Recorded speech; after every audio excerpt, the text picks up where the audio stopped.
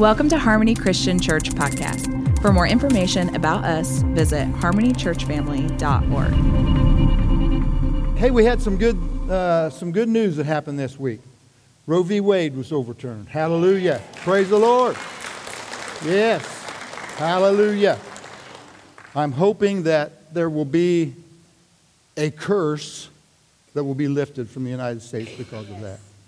I got a very interesting, very powerful text this week from Penny Jarvis. Ronnie and Penny, raise your hand there so people know who you are right here in the middle. We went to church with them 100 years ago, and and they're here now at Harmony, been here for quite a while, so we're just really glad to have you here. But Penny is associated with a ministry, and this gal named Wanda Alger wrote this. She says, and was you in communication with her just through her ministry? But it said that she was in Washington, D.C. as that announcement was about to be made. And she says this, she said, you can feel the intensity in the atmosphere as everyone waits for Roe versus Wade decision. Signs are out already announcing the opposition's intention to create havoc. But it is to be expected. This is what demons do when they are told they have to leave. That's right. Amen? You realize this is a spiritual battle. Yes. This is a tremendous, it's happening in the physical, but it's a spiritual battle. So that is to be expected. This is what demons do when they're told to leave. It will be like watching a huge deliverance session.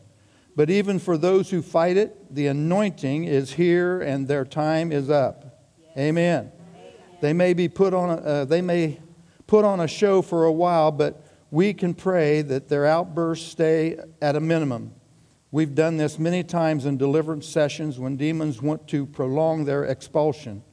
As we stand our ground in prayer, we can rob them of fuel by ignoring their tantrums and declaring heaven's protection over those involved.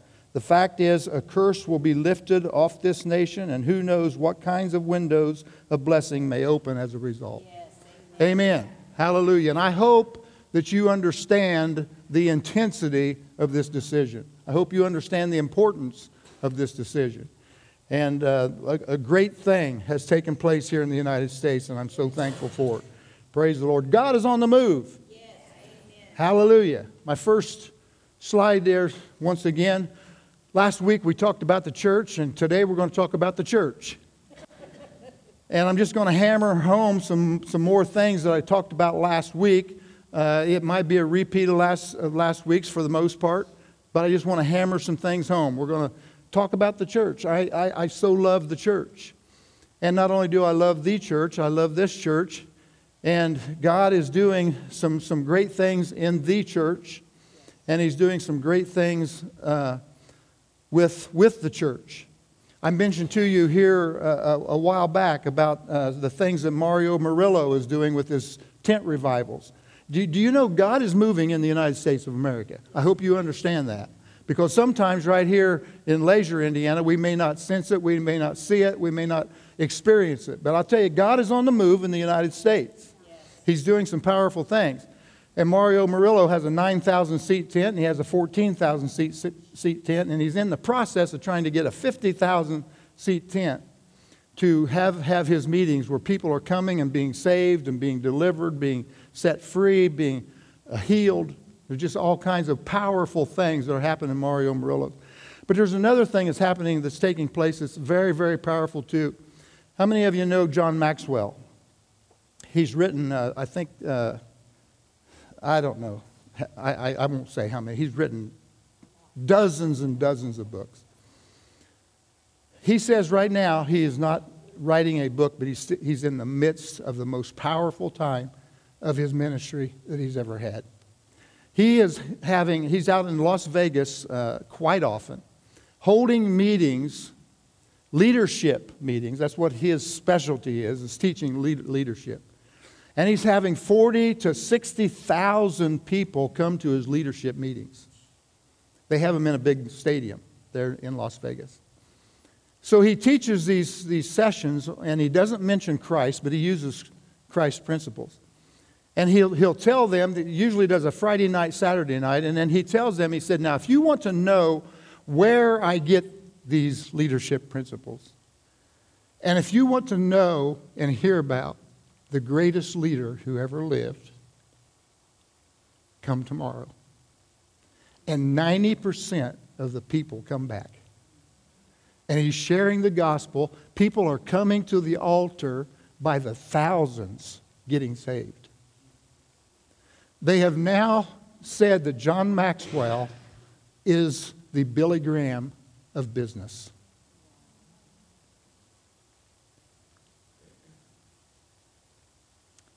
Great things are happening in the United States of America. And it's going to get here. It's coming. It's a wave. And let's be the surfer that's wanting to jump on that wave. Amen. And let's ride it for all it's worth. Hallelujah. God is doing some great things. Psalm 122:1, I love this verse. I was glad when they said unto me, let us go to the house of the Lord. I was glad when they said unto me, let us go to the house of the Lord. I hope that somebody gets excited on a Sunday morning coming to church. I just hope you get a little excited.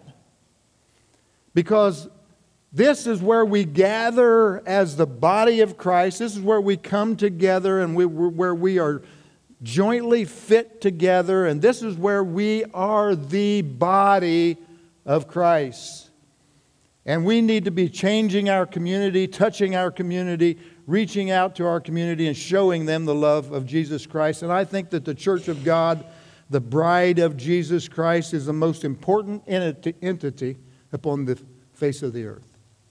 The body of Christ, the church, is the most important entity upon the face of the earth. Hallelujah. Let's think about a wedding for a moment. The world is waiting for the pure bride to step into the doorway and to make her beautiful appearance, strolling down the aisle, holding onto the arm of God the Father. Can you picture that in your mind? However, our Western culture, weddings have omitted one important element. How many weddings have you ever been to where the bride comes and she's at the door? Everybody stands and everybody turns and looks at the bride, and she comes down the aisle. She's so beautiful. Everybody's gazing at her and smiling. But have you ever been to a wedding where all of a sudden the bride stops and says, okay, now you have seen me. Now gaze upon him. Think about that. Oh, gaze upon the bridegroom. We don't look at the ugly bridegroom. That poor guy, how did he wind up with her? There's no way that should have happened.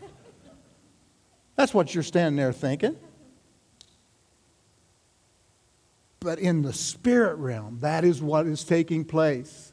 The church, people need to be looking at us because it's beautiful. It's something to behold. But we, the church, what do? We in turn say, don't look at me. Look at him. Look at the bridegroom. He's the one who's beautiful. He's the one who's powerful. He's the one that we need to be pointing our attention to. John 1:14, the Word became flesh and dwelt among us, and we beheld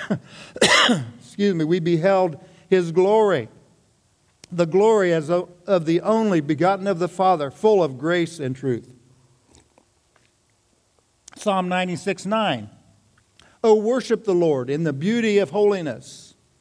Tremble before Him, all the earth.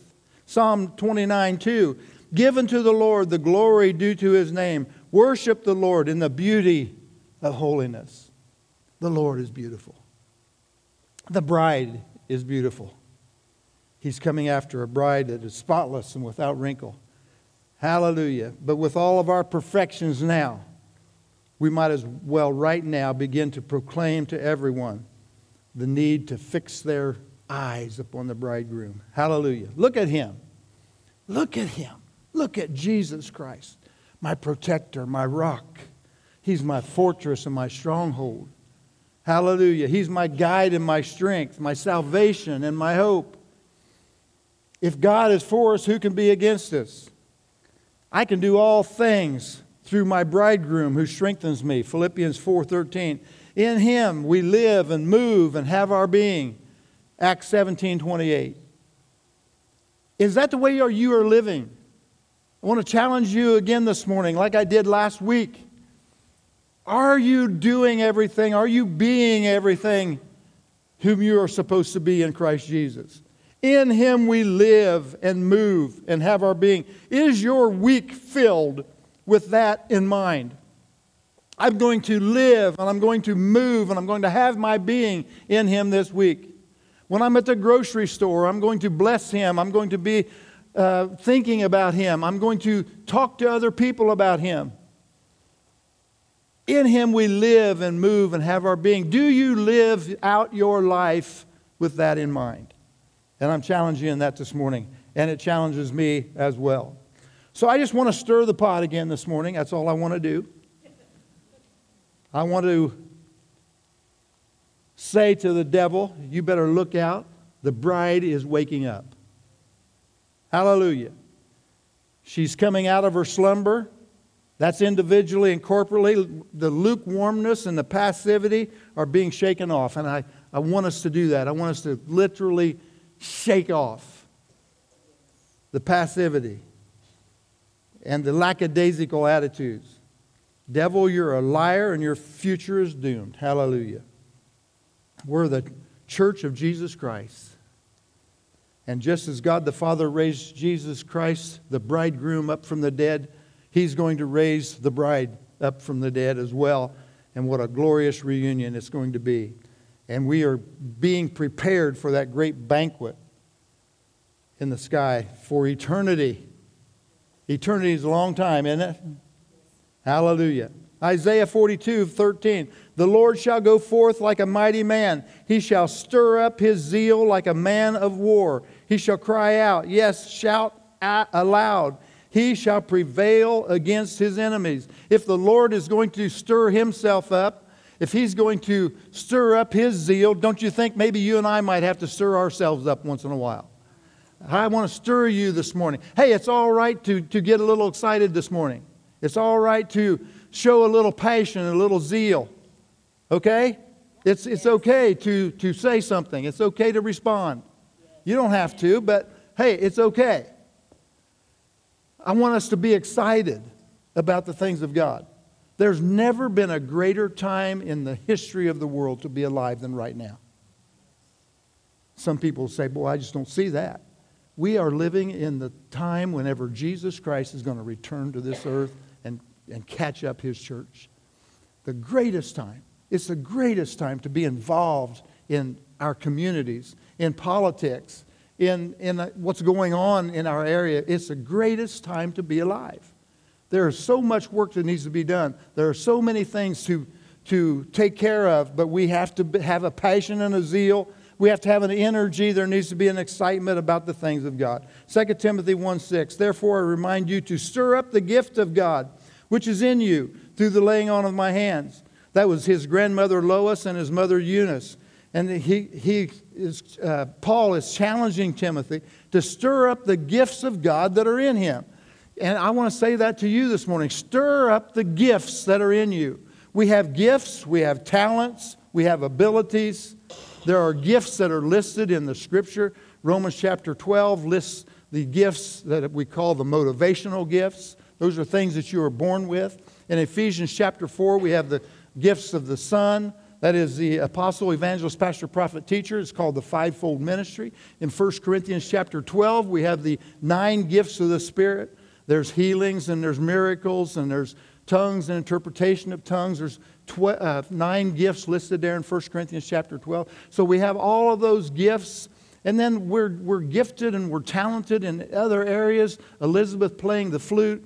Paul leading praise and worship, other people doing different things, teaching, and whatever your gift is, I want you to stir that up. Are you using it? Are you giving back to God what He has given you? Because He has given you gifts, He has given you talents and abilities, and no one can do what you can do. No one can do with your personality what you can fulfill for the kingdom.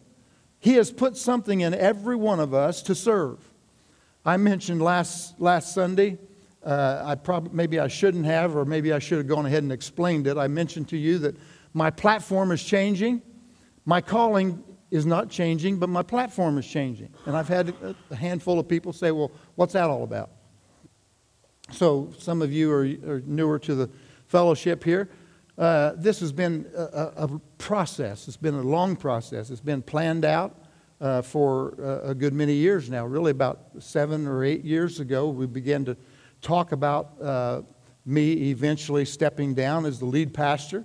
And we didn't know for sure. I didn't know for sure at that time who it was going to be. But as things developed, Pastor Josh now, they came along, and we began to feel like that he was going to be my replacement. In 2019, we had a baton passing service. Many of you were at that. And I passed the lead pastor role to Pastor Josh in September of 2019. And the plan has been, and it still is, that each year I just step down a little bit more. And that's been taking place. In 2019, I stepped down a little bit. Pastor Josh took the lead. 2020, I stepped down a little more. 21, a little more. And then the plan has been that it's September of 2022, which is fastly approaching. September 1, I will be totally retired from well, you're not going to ever retire from ministry, but I'll be retired from here. I will no longer be on staff. And that does not mean that we're not going to be here. We're still going to be here. We're still going to be serving. I'm still going to be overseeing the life groups. And we're still going to be doing things. I won't be on staff any longer officially. So that's the plan. So you see how my platform is changing? I'm still going to be involved in ministry. I'm still going to be doing some speaking around different things. I still have some things in mind to do, maybe online. You know, I don't know what all the Lord might have in store. My platform is changing, but my calling has not. And you are the same way. There's a calling upon your life. I don't know what your platform is, and maybe you're in the midst of a platform change too. That's okay. But your calling does not change, and I want all of us to be operating in the giftings that we have been given. Because whenever all of us are operating within those giftings, then the body of Christ is all that she should be. So, once again, I just want to stir you up, as Paul is saying to Timothy here, to stir up the gift of God, which is in you. Hallelujah. Here's what I want to do this morning, Hebrews 10:24. Let us consider one another in order to stir up love and good works. So we're just going to be stirring this morning. And I would assume that for the most part, many of you are like me in the fact that I take too much for granted. Talked about this a little there with our communion. Do you take too many things for granted? I take Jackie for granted too many times. I take my kids for granted too. Our wonderful family. Sometimes you just take those things for granted. You just assume, it's always going to be there. Jackie's always going to do what she always does, and I take her for granted. And what happens when we begin to take things for granted is that we don't pursue like we used to. At times, I don't pursue her like I used to pursue her. I mean, used to, she was pursued. I mean, she had a stalker. And you can get, after 47 years, you can kind of let some of that go by the wayside. And that's not healthy for a marriage. Hey, if I continue to pursue her now the way I did before we were married, it makes for a pretty good marriage. It really does. But what happens when we get complacent, whenever we get passive? What happens whenever we begin to take things for granted? We can do that here at church. We just take church for granted. It's always going to be there. It's always, and that's my church. And whether I show up or whether I don't, we kind of get a passive attitude whenever we begin to we take things for granted. So let's not take people for granted. Let's not take this church for granted. Let's be thankful for it. And let's press in. And let's push for everything that we should be. Hallelujah.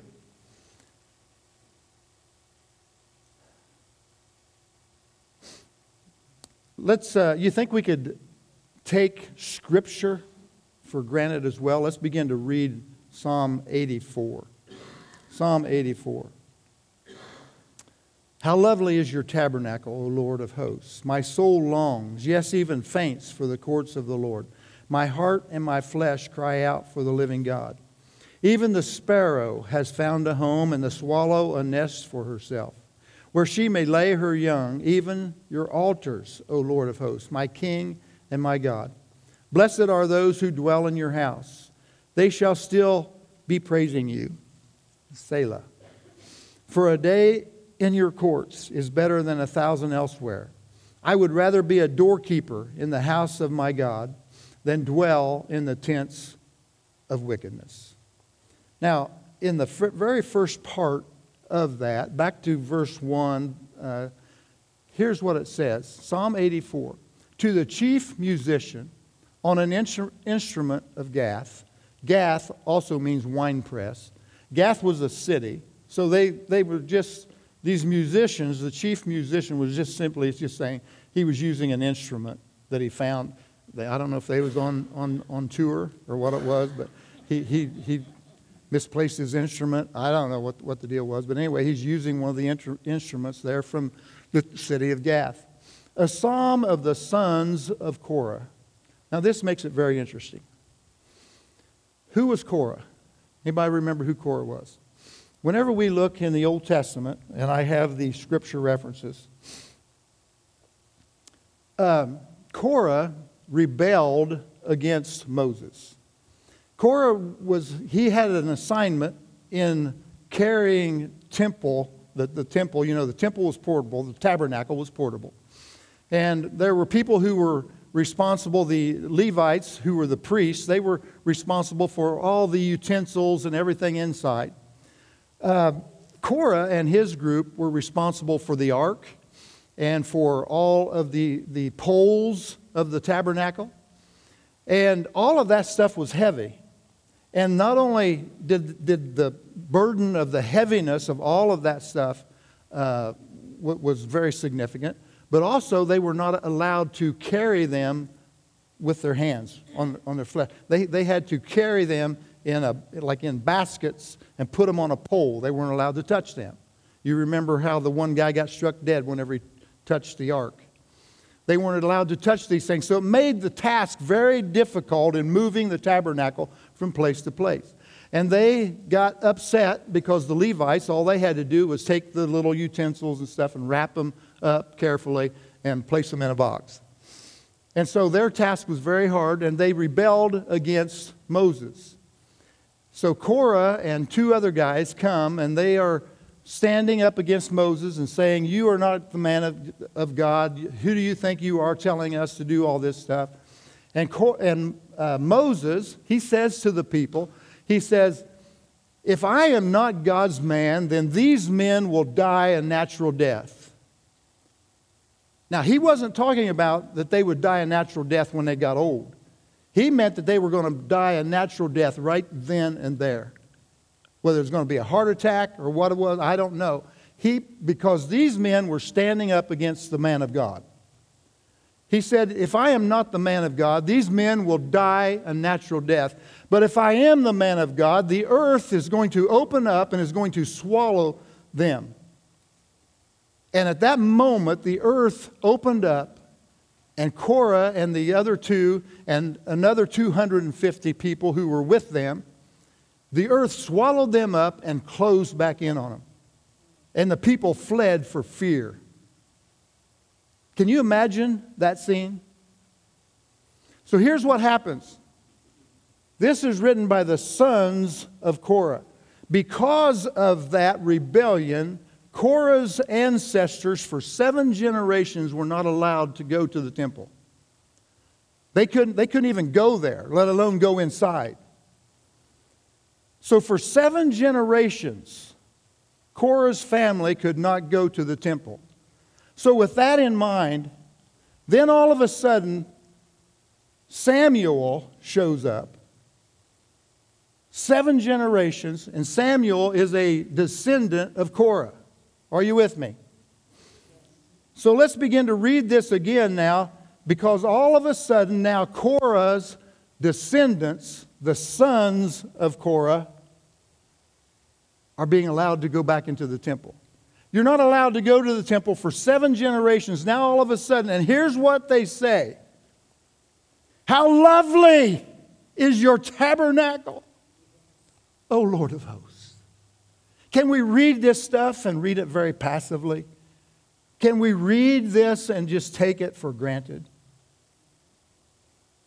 My soul longs. Yes, my soul, it even faints for the courts of the Lord.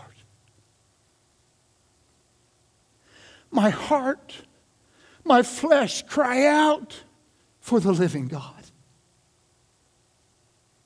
Even the sparrow, the least of all the birds, has found a home.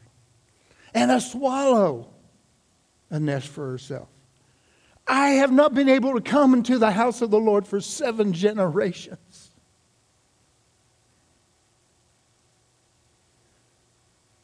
Oh, Lord of hosts, my King and my God, blessed are those who dwell in your house. They will still be praising you. Selah means pause and think of this. Pause and think of this. Oh, how we take these things for granted. How we come here on Sunday morning and take it for granted.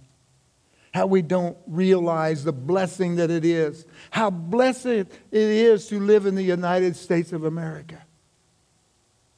How blessed it is to be able to come to Leisure, Indiana, and attend church. Verse 10, for a day, one day in your courts is better than 1,000 elsewhere. I would rather be a doorkeeper in the house of my God than to dwell in the tents of wickedness. Do you feel the passion and the yearning and the desire to be in the tabernacle whenever you have not been able to go there for 7 generations? Oh, how we take things for granted. And I want to stir you this morning. Let's not take this place for granted. Let's be all that we can be. Hallelujah. Psalm 42:1 to the chief musicians. A contemplation of the sons of Korah. There were 11 chapters that were written by the sons of, or 11, yeah, that's true. 11 chapters, 11 books that were written by the sons of Korah. So here it is again, the chief musician, a contemplation of the sons of Korah. You've heard this scripture. As the deer pants for the water brooks, so pants my soul for you. Does that give you a little different perspective on that verse after you've known that they were locked out of the temple for 7 generations? As the deer pants for the water, oh, my soul longs after you. My soul thirsts for God, for the living God. When shall I come and appear before God? Does anyone ever come to church like that on Sunday morning? It challenges me. How do I come to church on Sunday morning sometimes? It was absolutely crazy this morning. We get halfway here. I realize I forgot my flash drive that has the overhead on it.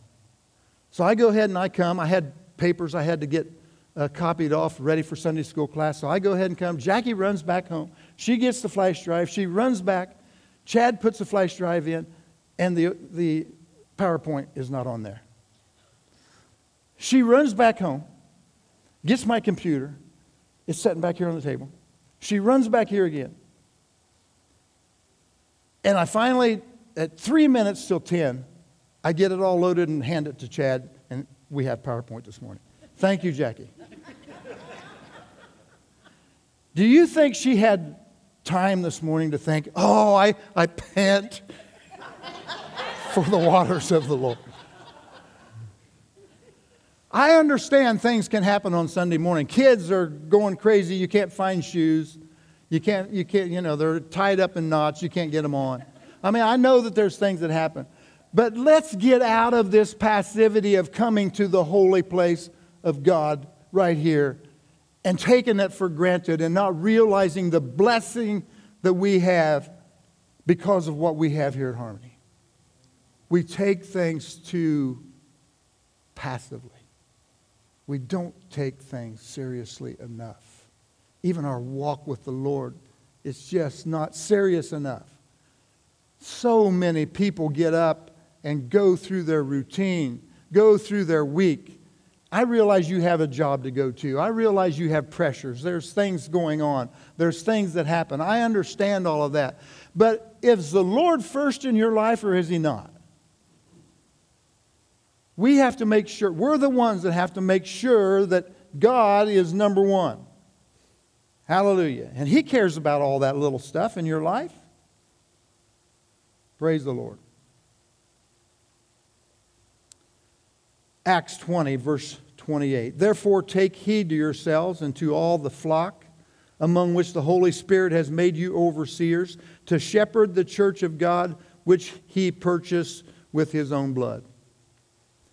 That's what Pastor Josh and I have a responsibility of doing. Let me just read that again. Therefore take heed to yourselves and to all the flock which the Holy Spirit has made you overseers to shepherd the church of God which He purchased with His own blood. There's one thing Pastor Josh does. I just need to learn how to do that, how he does that. You know what I'm talking about. He does that thing. I mean, it's so cool. And I need to concentrate on doing that once in a while. Him and I have a serious responsibility. That is to oversee the flock of God. It's serious business. And it's much like farming. 90% of people don't understand what a farmer does, what a farmer goes through to plant a crop and to harvest a crop. Well, I can pretty well guarantee you 90% of you have no idea what it takes to pastor a church. But to oversee the flock, sometimes the shepherd just has to do some prodding. Sometimes the shepherd just has to grab a hold of the sheep by the wool. And it's not because we're mad. It's just because we know we got a place to go. We're all heading somewhere. Amen? Yes. And I want to get you there. I don't want to leave anybody behind. I've been here nearly 17 years. And I can look around and see some people that, oh man, I'll tell you what, you have come a long way. But I can also look around and see some.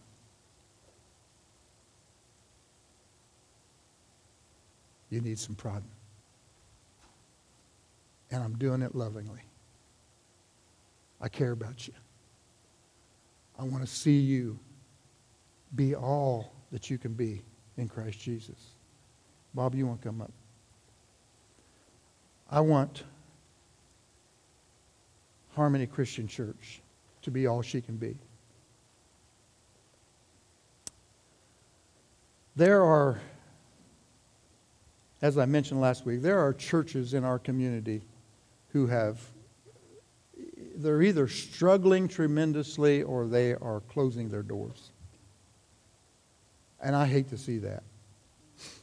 There are other churches, few, but there are some that are flourishing, that are really growing. You know, for the most part, Christianity in America, Christianity worldwide is growing. Church in America is declining. There's the mega churches. There's the big churches that are doing some great things. And you know what? I'm not jealous of any of those. I'm not envious of any of them. Praise God. If they're bringing people into the kingdom, hallelujah. Yes. That's what we want. But God has a special calling upon Harmony Christian Church sitting right here on this corner. Why in the world did stick a church out here? I don't know. But you know, back in the 85, 1885 when they built this church. That's what you did. You just stuck a church everywhere. There was a tremendous revival that come through this area, and churches popped up everywhere. There's still a tremendous calling upon this place. And I want us to be greatly involved in all that. I had a little girl on my little coach's pitch team years ago. And she just was the most laid-back little girl I ever seen. Finally, one morning, I said, Twyla Dawn, I said, fire up. Come on, Twyla, fire up. And she said, I don't want to fire up. I don't like baseball. You know what I want to say to you this morning? Fire up. God's doing some good things. He's moving in the land. And He wants us to be involved. Hallelujah. Father, we bless you. We thank you. May you be glorified on the earth. May your church arise and be all that she can be. And let God be glorified. In Jesus' mighty name. Amen. Amen. Hallelujah.